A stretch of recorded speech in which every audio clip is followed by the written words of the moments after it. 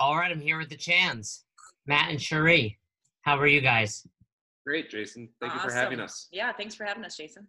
So you're eating breakfast. What's a typical Chan breakfast? It's identical every time we make it.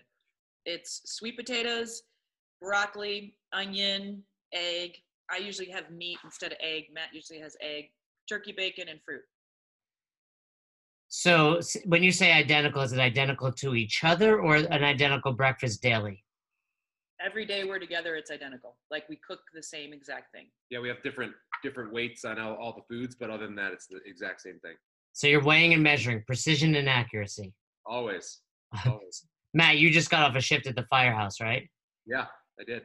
So are you awake for this? Is this a good time? Did you get a good night's sleep? Yeah, so I work at a station where we average anywhere from 8 to 14 calls. And real bad days, we can get up into the low 20s. And I'm on for 48 hours straight. So each call is about an hour and 15 minutes. So you can do the math, with let's just put 10 calls at an hour and a half. It doesn't leave you a lot of time to do much, including sleep. So a lot of stuff suffers. Food suffers, exercise suffers, sleep suffers, but I'm feeling good. I'm ready to roll. Well, so I know we have quite a few firefighters. The box that I coach at is owned by a firefighter, and there's a big community there, and they enjoy that. But then there is a firefighter who works at the airport as a close friend, and he loves the fact that it's quiet. Right. Do you find that more firefighters prefer a night like you've had, or prefer to work somewhere where it's just like, hey, if we get no calls, I'm happy? I think it really depends on the person. The one probably variable that would lean either direction is seniority and maybe years of service. So usually the younger guys want to try to get fires and run nasty calls, and more call volume is better. And then the older you get, you start to realize that, being busy all the time affects your sleep, your recovery, your weight, all of those things. And it's just like, man, I wouldn't mind being at a nice slow house where we just run 2 calls a day. It'd be like coaching a class and you get a class of veterans and you're like, this is great. I can just run through the whiteboard brief and get going versus having to coach everybody up. So something interesting. You guys just said you have the same breakfast. And I think that makes sense knowing that you two are very much, I would say the word minimalists. Is that a fair assessment? I don't think we'd label ourselves that way, but I would say that we appreciate people who are minimalists and we don't like clutter. So like Matt's always been a neat freak. And one of my favorite memories of Matt, which some people find like appalling, is that he bagged up like, I don't know, 5 big garbage bags of my clothes one year and just put them by the front door. And he was like, these are leaving the house. And he's really funny. I think it's funny, and it's partially funny, partially manipulative, where he's like, well, you don't want those anyways because they don't look good on you anymore. So not only has he like minimized my closet for me, but he's also made it that I will never wear them again because clearly I don't look good in them anymore. This is a lesson I learned, though. You don't do that when you're married. You can't do it to other people's stuff. You can only do it to your own. I've learned the same exact lesson, Matt. When Roz goes away, it's my time to declutter, but I don't touch anything of hers because I threw 1 pair of sunglasses away one time, and I still hear about it. Oh, yeah, of course. So the beginning of what you're talking about with minimalism, I definitely was a little bit more of a hoarder when Matt met me, and I just sort of latched onto the idea, and now we just purge things once a year, but I wouldn't really call us minimalists. We just don't have a lot of clutter. We don't have a lot of clutter. You've lived out of a van. Yeah, we lived out of an Airstream for a year. So you can't have much in there. People, I mean, I'm a huge proponent of that. It's how I like to live. Say someone's listening and they're like, oh, that sounds a little interesting.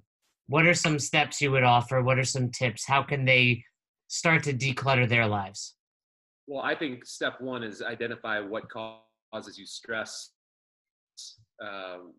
with that clutter. For me, when I look at the desk in the office from time to time. It's just stacked up super high. So when I see that, it's just like, ugh, got stuff to do. Oh my God. We're probably falling behind on a couple of, paperwork things. So that's just a reminder, like, hey, if that's stressing me out, I should probably address it and deal with that first. If your closet's overflowing and laundry's becoming an issue, do that second. If your garage is a mess and your sports equipment is unorganized and it doesn't have a place and it just goes in a pile, deal with that too. So I think the first step is identifying what's the stressor, and then you can prioritize. And So we can, little things at a time, because it's overwhelming if you're trying to like make everything organized and clean. It's too overwhelming. So maybe you just do, 20 minutes a week or missing something. And then before you know it, everything is organized and clean. But you can't look at it like, oh, I want to do that, but my whole house is a mess. That will just kill you. so I'm going to say a word that will hopefully sum that up: triage. Yeah. Yeah. All right. So we triage it just like we're triaging an athlete and you're coaching them. But you guys, maybe it's about a year ago, you did 30 days. Yeah, we do it once a year now. And this year we've been doing so good at purging our stuff that we didn't even make it all the way because we didn't have enough stuff to get rid of. But yeah, you get rid of 1 item the first day, 2 items the second day, 3 items the third day. And I don't remember the exact math, but between the two of us, it was upwards of 600 items each in 1 month that we got rid of. So it's cool because it makes you look at like the closet where you have food, and it makes you look in your underwear drawer, and it makes you look, behind the sofa, because eventually you're like, well, there isn't anything that's just laying around I want to get rid of. So you have to start really thinking about it and be like, well, I haven't used this in 3 years. Why is it still sitting here? Shouldn't be getting rid of it. So how do you decipher, okay, I really don't have enough to continue these 30 days versus I'm too hoarding, or I mean, not hoarding, but just, I don't want to get rid of stuff. Well, this year, I failed after, I think, like 15 or 20 days. Which is still hundreds of items. Hundreds. And that's the thing, is like, I was starting to throw away things or recycle things that we were going to have to replace. And it's like, all right, this is pointless.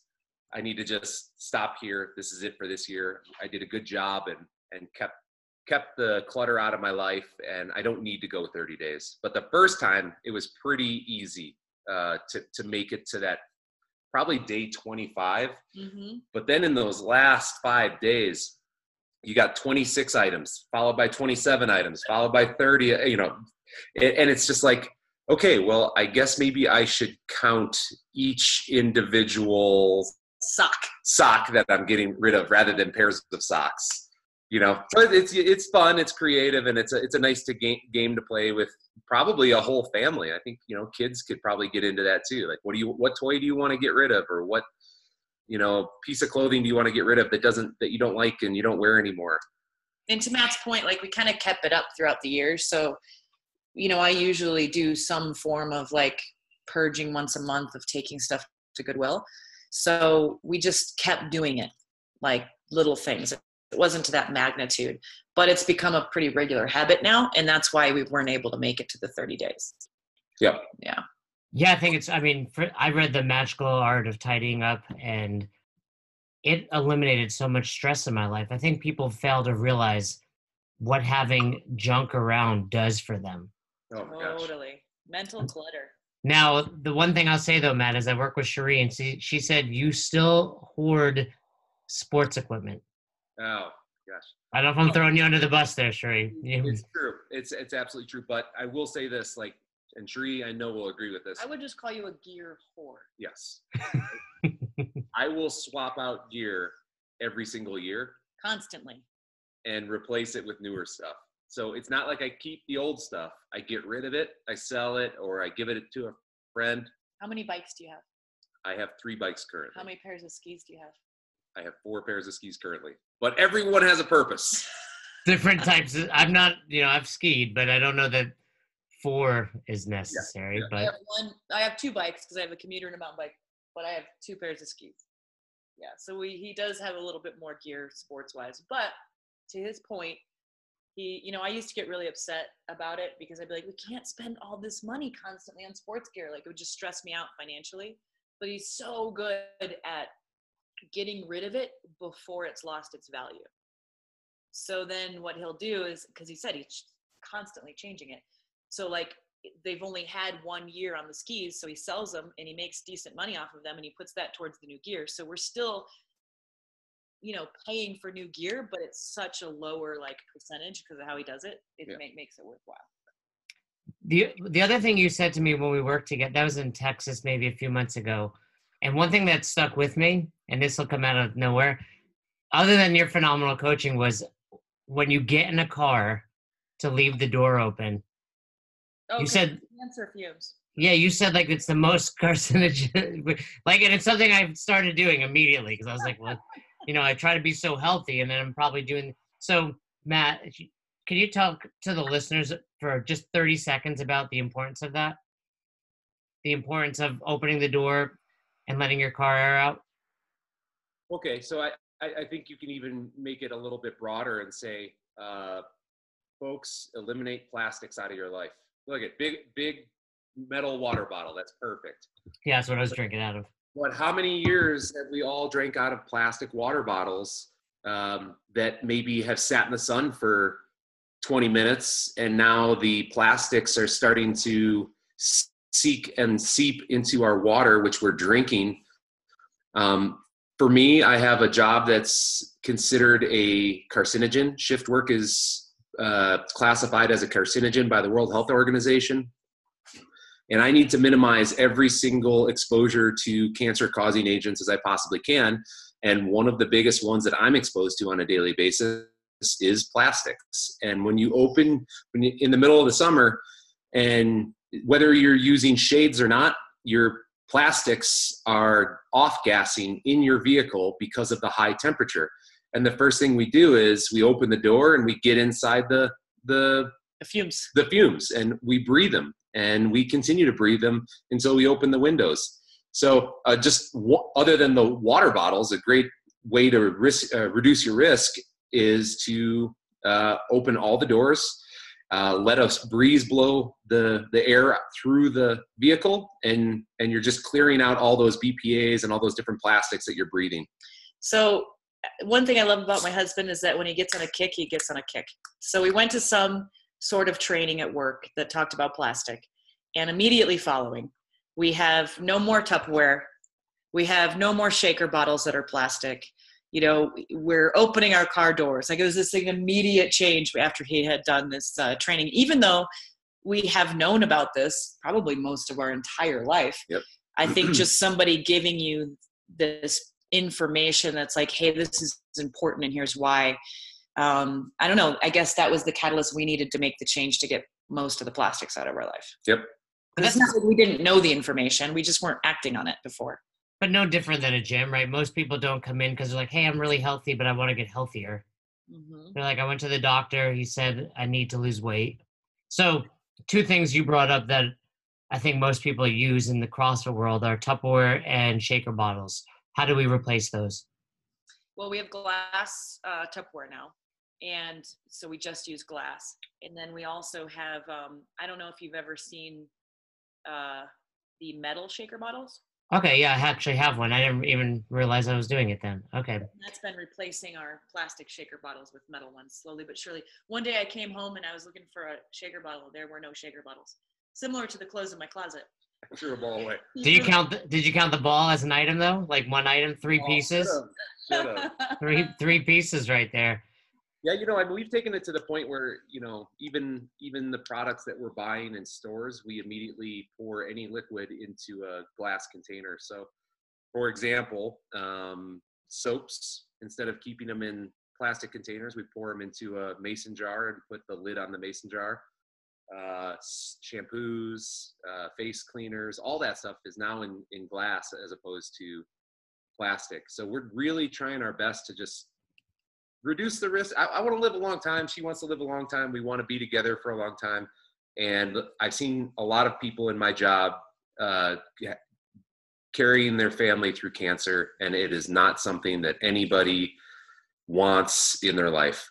You don't, I mean, as you're younger, you don't think about it, and it's not a consideration. But unfortunately, in my job, I see a lot of really sick people, and some of the saddest cases are people who have cancer, and it's just not the road I want to go down. I want to talk briefly about you guys as coaches. You're both on the CrossFit seminar team. Can you tell us each of your own stories on how you got onto the seminar team? We get a lot of listeners that have a huge goal down the road to be there or to pass their level 3. What were your journeys like to get there? Well, it was 1692. Yeah, it was you were like the 2 first seminar, right behind Dave and Nicole. Right. Well, no, I'm definitely not right behind them, but close. We were still probably in the teens. Well, in 2008, we opened our affiliate in Denver, Colorado, called CrossFit Verve. After about a year of doing CrossFit, and we wanted to get better as trainers. So I went to the level 2, which at the time would be considered now the level 4. Same practical exam. I'm sure there's some major modifications to how they do it now, but at the time, the level 2 was just a practical test where you're evaluated on your teaching and a whole bunch of other skills. And afterwards, I mentioned to Dave and Nicole, who were there, that I had interest in interning as seminar staff.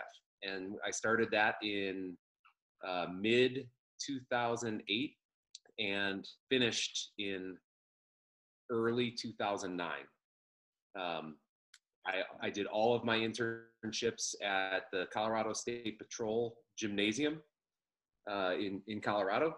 And back then there was only one seminar every 2 to 3 weeks. So if you got asked to work one of those seminars, it was a really big deal. So you never turned it down. And at the time I was a firefighter with North Metro, and they would ask me and I'd be like, oh man, I got to find coverage so that I can work at this thing. And I did that for years. And then at a certain point, it was just like, you know what, I want to do this full time for a while. And I took a leave of absence from the fire department so that I could be full time. And I worked 48 weekends a year with Cherie at all over the world.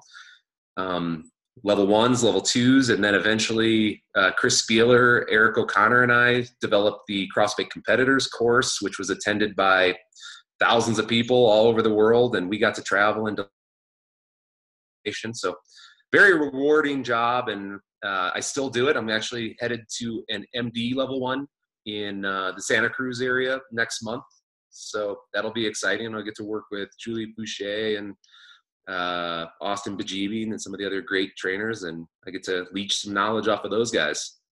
I heard Coach Glassman shows up at a lot of those, so that's really awesome opportunity too.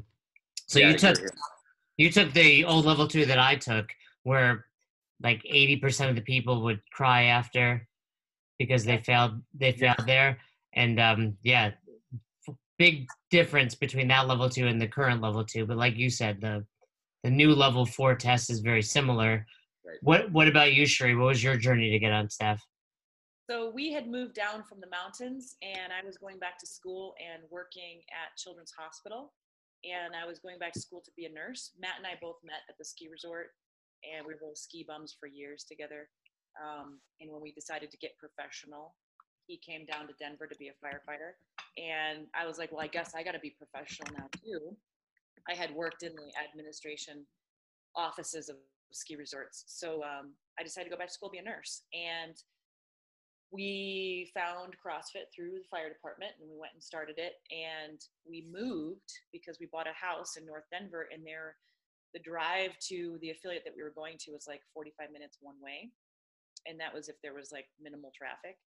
So it was really more of a convenience thing where I was like, I don't want to drive this far. So we decided to start inviting some people over to our house in our garage, and that was 2008. And we ended up opening an affiliate out of the need to want to work out with other people. Matt was perfectly fine working out by himself in our garage, still is super self-motivated, but I really enjoyed the community and the people. And so if we wanted it, we had to start it and create it. So that's what we did. And so I was working at the hospital and working at our gym. And my number one priority was education. So we didn't really have much of a budget for our affiliate.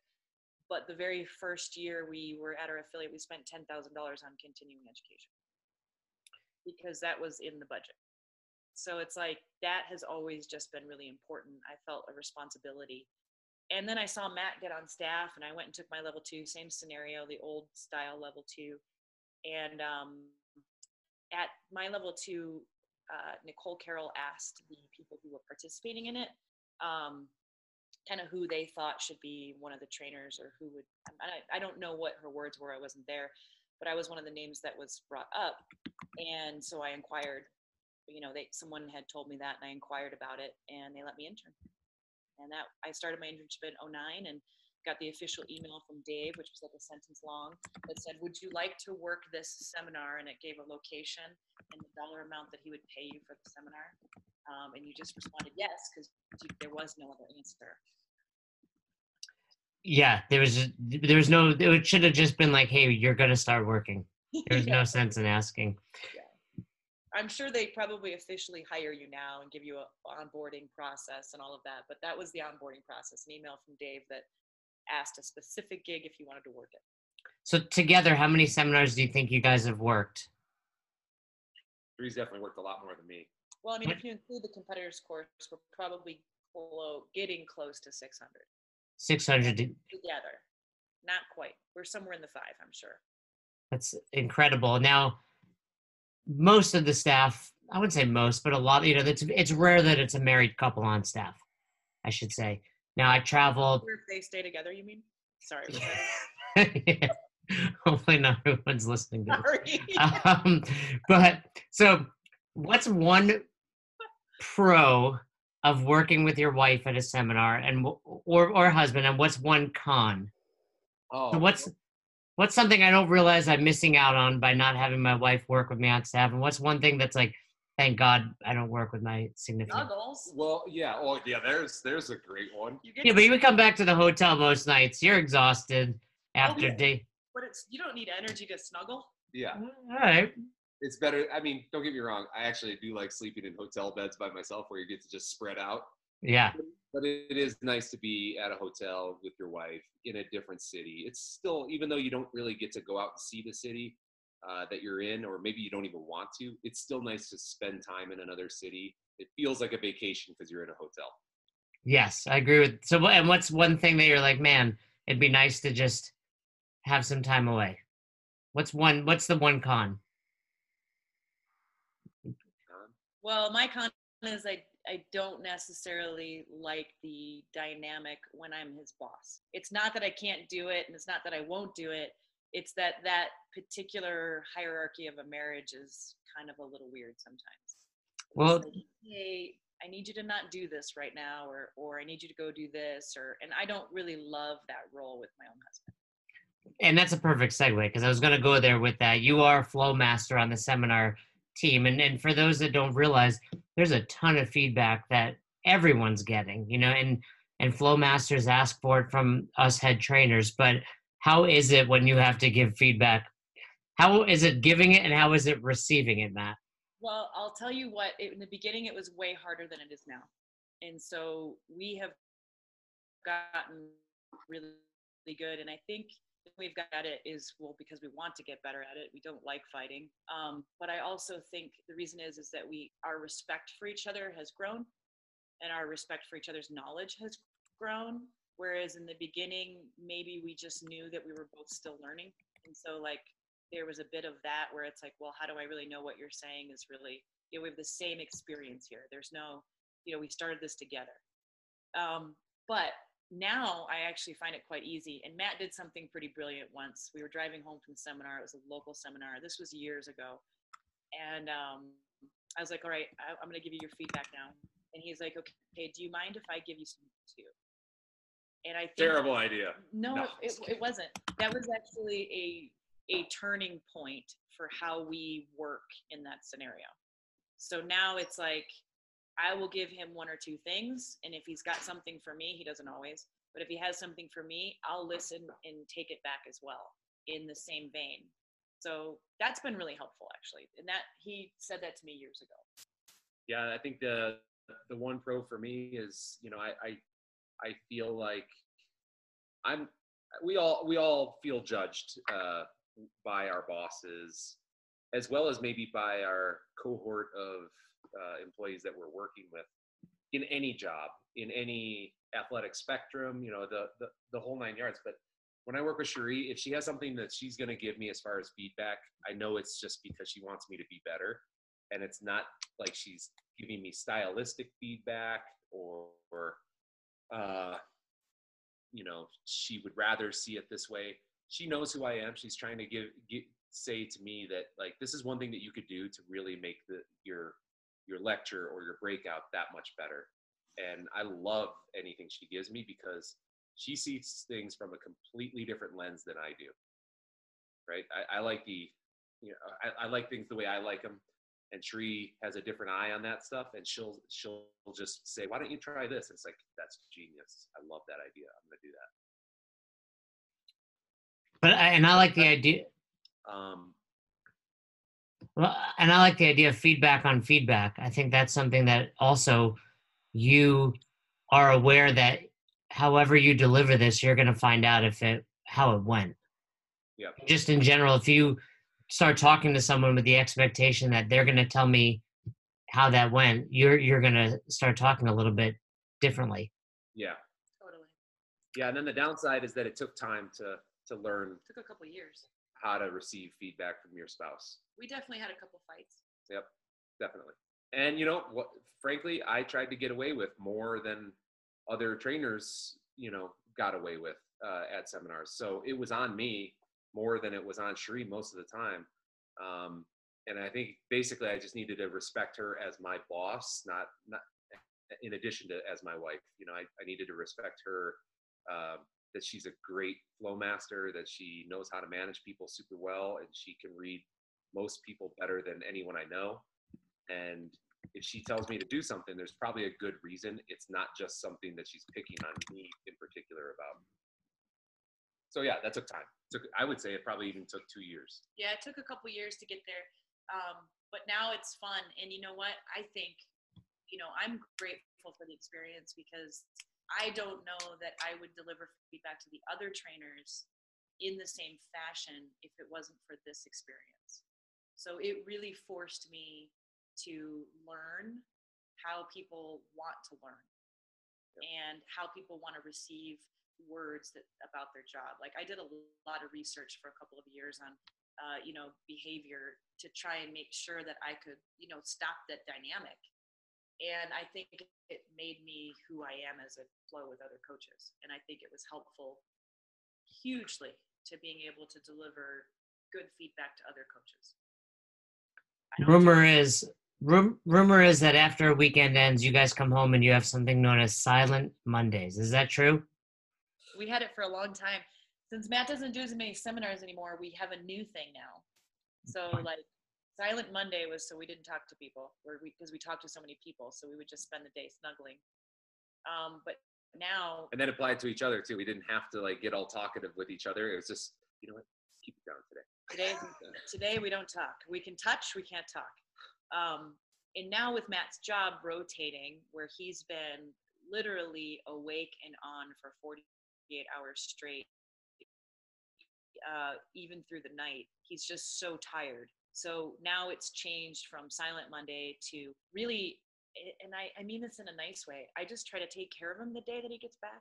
Like, is he getting a nap? Does he have food? Is all he wants to do is sleep? Like, whatever it is, like that's just the day for us to take care of him. That's a load off for me, honestly. Like, instead of feeling stressed out about having to do some stuff, like I know this morning I didn't get a chance to take a nap, but like Cherie was like, "Hey, if you need to take a nap, you got a couple hours to do it. So just chill out." And I just laid on the floor with the dog, and that's all it was. Well, at least the listeners are going to pick up on it, and I can tell you guys have a phenomenal marriage. I've been married almost 2 years now. You guys are coming on like 12 or 13, right? We have been married 13. So we're coming on 14. What is the key? What is the key to that healthy, successful marriage? I think we thought about this a lot this year when we hit our anniversary. We chatted about it a little bit. And honestly, like the only key that I have figured out, and maybe you think different, is that no matter what, we keep choosing each other. Doesn't matter the scenario, doesn't matter the problem, doesn't matter the situation. We just say yes to each other. So in a, you know, in a, let's put it in CrossFit terms, what does that mean in action? In action, like it means that if we're fighting and we're both trying to be right about something, we realize that this isn't good for us. And in order to choose us, we have to figure out, okay, what's more important? Does this person need support or does this person need support? And allow ourselves to maybe not always be right. Or let's say we have a choice that we need to make, you know, when we moved into the Airstream, that was a choice to save our marriage, I think. Yeah. So like, it's stuff like that. It's like, well, do we want to stay here and work ourselves to death and forget who we are as people? Or do we want to make a massive change? And we're like, we're making a massive change. We're going to go live in an Airstream and it's going to be all about us reconnecting. So like every time life is like thrown something at us, we've chosen the thing that would make us stronger. So many people in that scenario, and you see it out in the real world, they're just like, I can't do it. I can't quit my job and become a CrossFit coach. I can't, make the leap to become an affiliate owner. How do you go about just saying, hey, we're selling a box, which you guys sold, CrossFit Verve. I assume you sold your house when you did that. And all of our belongings. And all of your How do you do something? Like it's not just Monday we're living like this, Tuesday we're in an Airstream. What goes on? I don't recommend doing that. You don't recommend living in an Airstream, or you don't recommend? I don't make drastic decisions like that. Well, okay, but that's so fair. It's not. How do you go from I want to do this, but not make it drastic? Yeah, Sheree and I have always had things on our minds that we've wanted to do together, but we've been either afraid to do it or life's gotten in the way of doing it. And when things kind of reach a tipping point where it's like, you know what, we're not living for us, we're living for a job, or we're living for other people or a house or belongings or whatever. We've kind of used these kind of guidepost things that we've wanted to do to kind of straighten the course a bit and really reconnect with each other on the things that we got together about, that we really were dreams to us, but also things that we could do. And here's an example. Like, yeah, the Airstream thing was a big deal, but Sheree and I've also talked about taking a year off of work and just traveling together and going climbing and biking. And I'm not saying that that it's possible right now, but I'm going to say that, like, at some point we're going to do that. We're going to do that. And it's because, life is going to grab us by the horns and lead us a different direction. And at some point we're going to need to recalibrate our true north and follow our hearts to the thing that makes us happy. So we're willing to do that for each other. And I think that maybe other people aren't so flexible. I don't know. I'm not other people, but I feel like the thing that I always try to remember about our relationship, and when we're arguing or whether things pop up that are roadblocks in our relationship, is that Sheree drops everything for me. She does everything for me. And if she doesn't, it's because I'm doing something that she's maybe holding against me unknowingly. So one of the books that I had to read way back in the day for the fire department was The 7 Habits of Highly Effective People. And who wrote that? Stephen Covey. Yeah, Covey. The one that's always resonated with me the most in our relationship is to seek first to understand and then to be understood. It's one of those things that, like, you can say it a million times over, but when you really start to do it, it makes an unbelievable difference in your relationship with other people. And, really all of those other things that he talks about, like the emotional bank account and all that stuff, I mean, it's all, it all applies to relationships as much as it does being with highly effective people. So he's always surprised me in that, like, Matt's a guy's guy. Like, you probably know that. Like, when people see him as a persona, like, Matt's a guy that other guys like to hang out with, you know, because he's fun. He's super fun.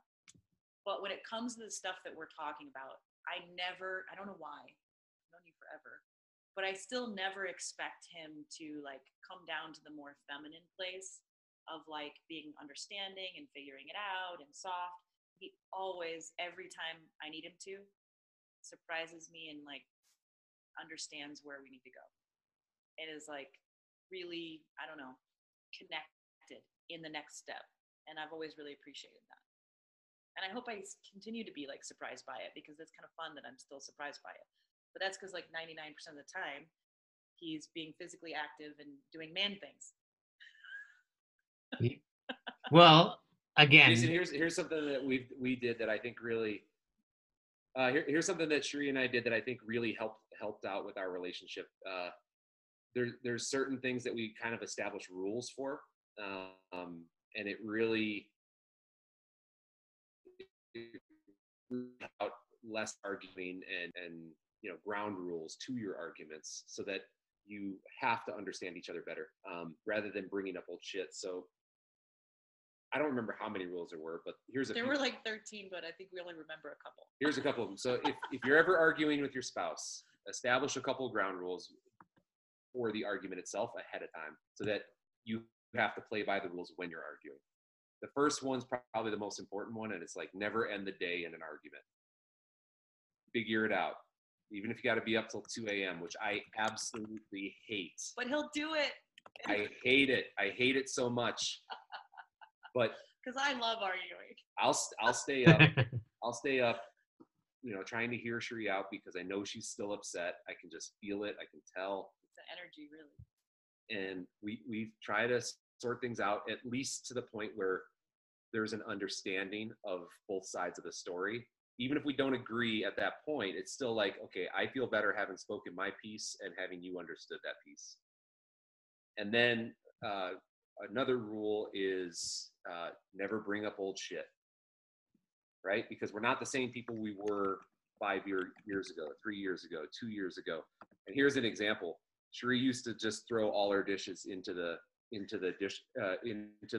sink, even though the dishwasher is literally 36 inches away from the sink. Okay. See, we would get along with that. We would get along fine with that, Sheree. That's what I do. Matt's a neat freak. Remember, he threw out my clothes. So, I still blame her to this day, for dishes that are in the sink. But that's not her anymore. She's worked on it. She's gotten better at it. And I have to acknowledge that, as opposed to bring up old shit. And the old shit could be, something terrible too. Could be anything. But the dishes is a nice example. Yeah, that's one where you're not exposing anything. Yeah. You have one more rule that you remember? Yeah. We also give each other the ability to start over. And that's huge. That's huge. Can we start over?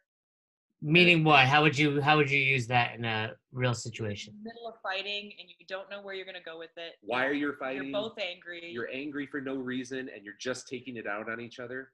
You can just put the brakes on and just say to each other, "Hey, let's start over." Can we start over? And it's like, we'll snap into it, right there. It's not pretend. We literally are starting over, like it's first thing in the morning and we just woke up. I think it's because there is, as the years go on, the love gets deeper, which I know that people are like, well, it's always the most passionate or whatever when you're newlyweds. I don't know if I really believe that. It's like you truly love the person more because you know them more and you've been through more together, and it's like you know who they are now. So it's like when we say just start over, immediately in my brain I was like, I love this man so much. That's all I say to myself. And then all of a sudden, all the negative goes away. It's like, okay. I'm going to give you, we only have one rule in this house, and it's if we're arguing, we have to get naked. That's a great rule. So you guys could add that to your 13. All right, well, before we get off, let's put your marriage to a test. I have a couple questions. We're going to do the newlywed game style. It's going to be on the honor system since we don't have cards. I'll ask you both, think of your answer, and then we'll give it to one another. All right, so we talked earlier about minimalism. have two questions. One, for the other person, if they had to throw out one thing right now, what would they go choose? So if you had to throw one thing out, if Matt had to throw one thing out of the house, Of their what would own it be? or of ours? Of their own. Of their own. Oh, that's really hard. No, it's Okay. Okay, so what would Cherie throw out then, Matt? not. Sheree would definitely start with some form of clothing. That's true. Because I've seen her turn her hangers around, and I know that those are the hangers that she's testing the clothes, and if she turns the hanger around, that means she wore it. So I know that she keeps those hangers turned around, and I guarantee you that would be the first thing. If I said get rid of 10 things, those would probably be the 10 hangers she'd get rid of. So meaning if you wear recently, they're facing a different direction than things you don't wear as often. If you Right. what? So you have like a system in your closet. Yeah. All right, what would Matt get rid of? You throw away our dining room chairs. Oh yeah. Oh, nailed it. All right, now let's go. So where would you sit? He'd buy new ones. New ones. 'Cause he Oh, you always might just do it. doesn't like it. He just buy new ones. Yeah. All right, let's go opposite. What's one thing they would have a very hard time ever getting rid of? Oh. And it can't be living, right? Yeah, you can't get rid of each other or dogs or any of that stuff. I don't understand The it. van. But, oh yeah. He'd have a very hard time getting rid of our Sprinter van. Is that good? Yeah. That's huge. Okay, what were you gonna say about Cherie? Shoes. She has some of the ugliest shoes I've ever seen in my entire life that she hasn't worn in at least 5 years. But they're still in her closet, even though I've mentioned those are the ugliest shoes I've ever seen. You should not wear those. What's stopping you from throwing those away? The fact that he says they're ugly. But do you wear them? Well, no, I don't wear them. I just keep them because he tells me they're ugly. All right, let's go a little more in the CrossFit world. What if they had to pick one workout to do? What would you think is their favorite workout? Elizabeth. I don't know how many times you have programmed Elizabeth over the years. It's like your favorite workout. Is that true, Matt? That you don't know is your favorite workout. Oh, that's funny. Now we're talking classic squat cleans. No power cleans. Yeah, I usually do power Yeah. cleans. All right, and what would you say, Cherie's?